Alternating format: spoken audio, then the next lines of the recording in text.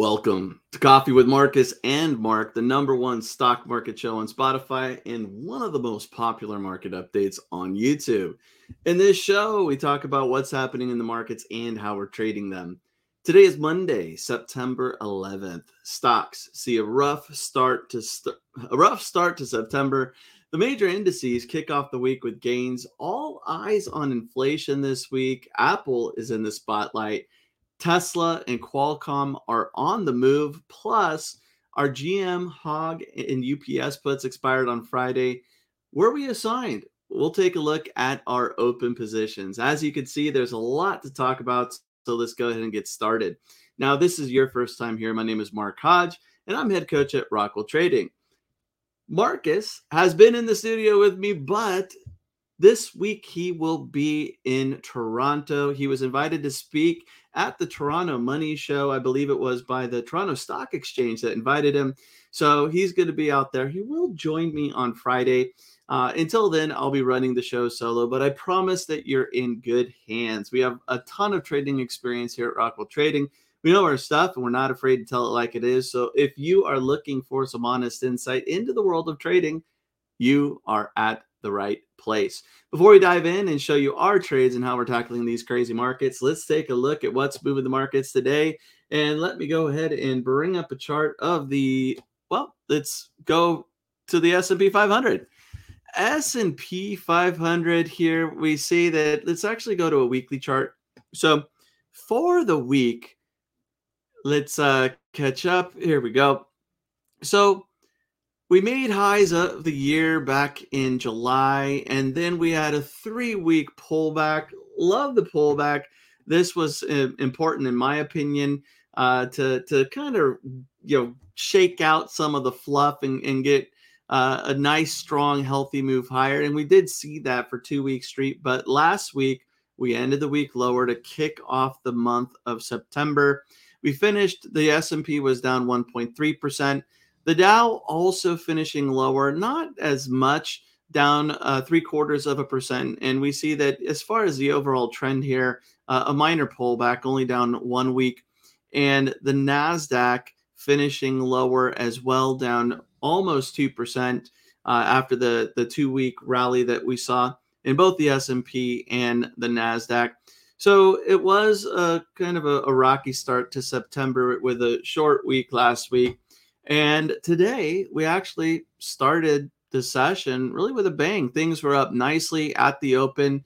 All the indices right now higher. The S&P up 0.3%, the Dow up 0.1%, the NASDAQ up 0.5%. But we have given up some of the gains that we saw early on in the session. We go to a 5-minute chart. We could see here on the S&P, first 5 minutes of the day, a gap higher from Friday's close and actually continuing to rally, making highs for the day in that second 5 minutes, and we pulled back. It looks like market's trying to find some direction now, figuring out where we go. Although right now, as I speak, we are looking at session lows. So trying to fill this gap, and the Dow is just barely positive. The S&P or NASDAQ still positive for the session. NASDAQ looking a little stronger here, maybe finding some support, but traders trying to figure out what comes next. And when it comes to the S&P, there are a few key levels to keep an eye on, or technical indicators to watch. And one of those is the 50-day moving average. Here we see the 50-day moving average plotted, and back on this pullback that we had in August, we dipped below that 50-day, rallied back to it. The 50-day acted as resistance and then pulled back again before rallying and pushing right on through. The last couple of days, traders trying to figure out what to do with this 50-day average. Is it a sign of support, resistance, positive? Can we rally past it? Or does this mean that the short-term trend will turn south? Right now, there's just a lot of indecision. There's also the 4,500 level to keep an eye on. So we know that sometimes markets and individual stocks, particularly commodities, and I believe the indices, tend to respond to round numbers. Back here, highs of the year hitting right around 4,600 and then pulling back. This rally and this pullback here I believe that the 4,500 level is going to come into play this week. Whether it's the 4,400 or the 4,500, we'll see. But I believe that there will be an attempt at the 4,500. And we just have to see if this will act as resistance or not. Now, this week, it is a pretty decent week when it comes to the economic calendar. Let's go over to PowerX Optimizer, bring up the economic calendar, and we see that Monday, nothing on the calendar at all. So that's one reason to kind of explain some of this indecision. On Tuesday, there are some yellow flag minor reports here, nothing too big. But on Wednesday is when things get hot. We have the core CPI data being released here. So the monthly core CPI excluding food and energy. Then you have CPI and also the year over year number. Right now, the forecast is that core CPI will increase by 0.2% in the prior month. CPI data will increase by 0.6%, which is higher than the previous month, and that the year over year number will come in at 3.6. So right now, this is the forecast. We'll see if there's a surprise or if we come in line with those numbers. A few other minor reports, and then on Thursday, we have core PPI. So all of the PPI data, the producer price index. Here we see core PPI expected to come in at 0.2%, which was lower than the previous month. Core retail sales also a factor. This will be something to consider. And then PPI data is expected to come in at 0.4%, which was or is potentially higher than the previous reading of 0.3%.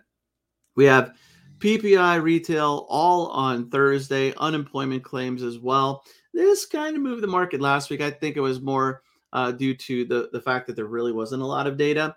But we see it's a red flag report because all of this information, the Fed does take into consideration when they go into their 2-day policy meeting, which is something important to mention because next week we have Fed week. So the Fed kicks off their 2-day policy meeting on Tuesday, September 19th, and they wrap up their meeting on Wednesday, September 20th. Now, this is where we'll get the Fed funds rate decision, economic projections, and the Fed statement, all at 2 p.m. Eastern, 11 Pacific. Then this is followed up by the FOMC press conference 30 minutes after this data is released. So traders at this point expecting that the Fed will not raise rates at the next meeting. 93% probability based on Fed funds futures that the Fed is going to keep rates unchanged. 7% believe that there could be a potential hike. This would catch the markets off guard and traders off guard because this is what's priced in. No hike. Now, the wording is what traders are going to fixate on, and that is what could potentially move the market. Here you have a hawkish or a dovish stance by the Fed. Hawkish meaning that they will come in hard and swift and say we are going to do everything possible and rate hikes are on the table. We need to fight inflation and nothing else matters. Dovish would be, well, things are looking pretty good. The data is starting to show us that we might not need to be as aggressive. Rate hikes really aren't on the table, but we could keep things elevated for a period of time. And that's what traders want to know. What will the Fed's tone be? And here, if we look at probabilities, we know that this next meeting next week, the Fed is not expected to raise rates, but it is a little bit on the fence when we look at the November meeting. Now, I still think that Marcus is going to be sending me a box of ribeyes. For those of you who don't know the bet, Marcus bet me that the Fed will raise in November. I said that they won't. Little secret here. I'm just playing the odds. I'm playing the probabilities. I don't know how Marcus comes up with his bets, but I like to make my bets on data. So I believe I'm still going to win, and he's going to send me some ribeyes. But that's what the bet is for November right now. Based on Fed funds futures, the probability of the Fed keeping rates the same is 56.4%, possible rate hike at 40.9%. And the next two meetings, November and December, it looks like traders are a little bit mixed, but for the remainder right now, thinking that the Fed will keep rates the same and then start to cut rates in June of next year. So this meeting probability chart here is going to be significant next week. And if there is a shift, and if there is a shift, which way? either staying rates the same and maybe dropping sooner, or potentially increasing. That's what traders are worried about next week. But until then, this week, it's really all about inflation. So, Wednesday and Thursday, key days for the economic calendar.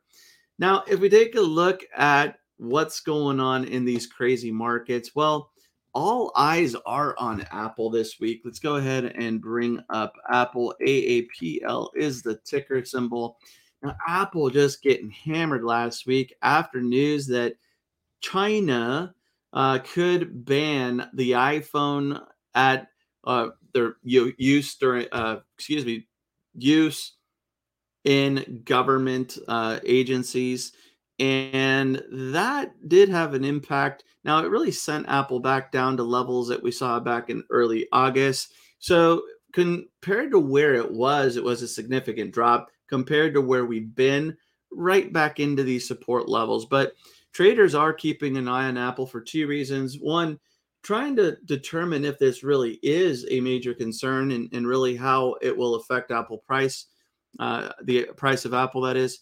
But also, we have Wanderlust, the event that will take place tomorrow, where investors believe that the iPhone 15 will be unveiled. So we'll see if that has an impact on Apple. Apple opening the day higher right now, trading flat, eliminating those early gains, and right now flat for the session, trading where we ended up on Friday.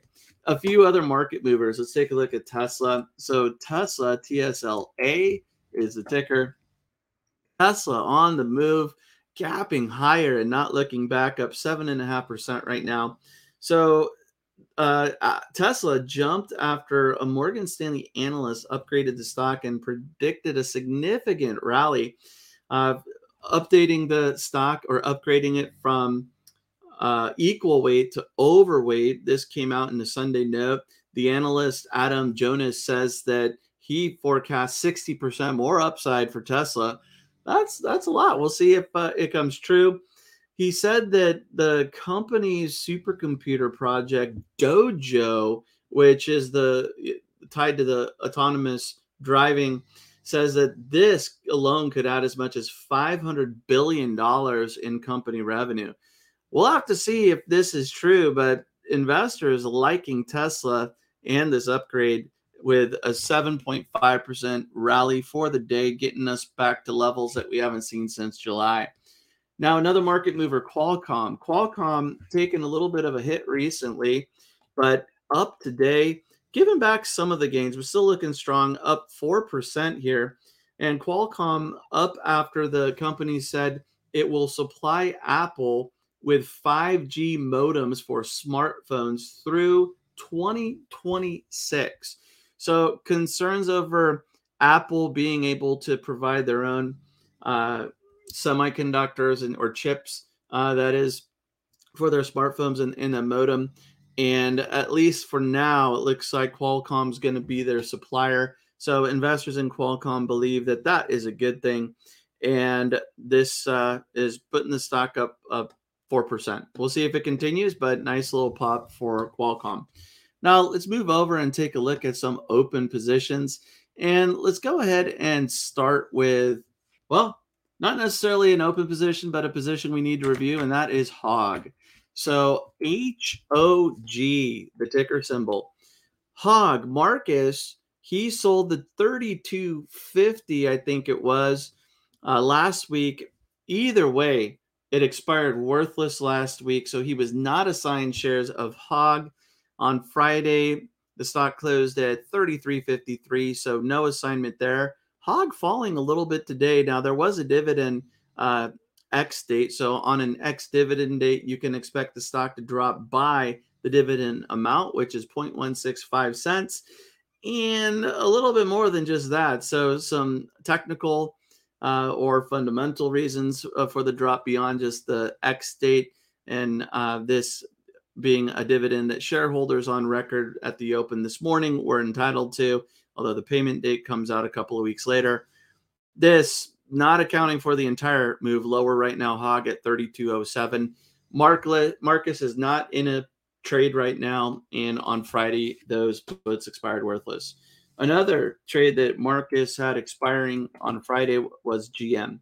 So GM, his 32 puts expired worthless. GM ending the week at 32.95. So no puts for Marcus based on the expiration, but here's a question for you. Do you think Marcus sold GM puts today? If we look at GM, we could see that in PowerX Optimizer, the 32 is available again for this Friday. Post in your comments if you think Marcus sold GM puts or not, and I'll let you know tomorrow. But if you like GM, decent chart, actually really good looking chart, and the 32 is available today. Last week, the 32 puts that Marcus owned or sold expired worthless. Now, moving on to my positions, we can take a look at ALB. Both Marcus and I sold ALB puts expiring this Friday. Right now, the trade working out great. We sold the 180 put, got some really nice premium there. Marcus got $1.50. I got $1.60. I beat Marcus again. We have a little, if you haven't experienced it before, little competition when it comes to premium and prices.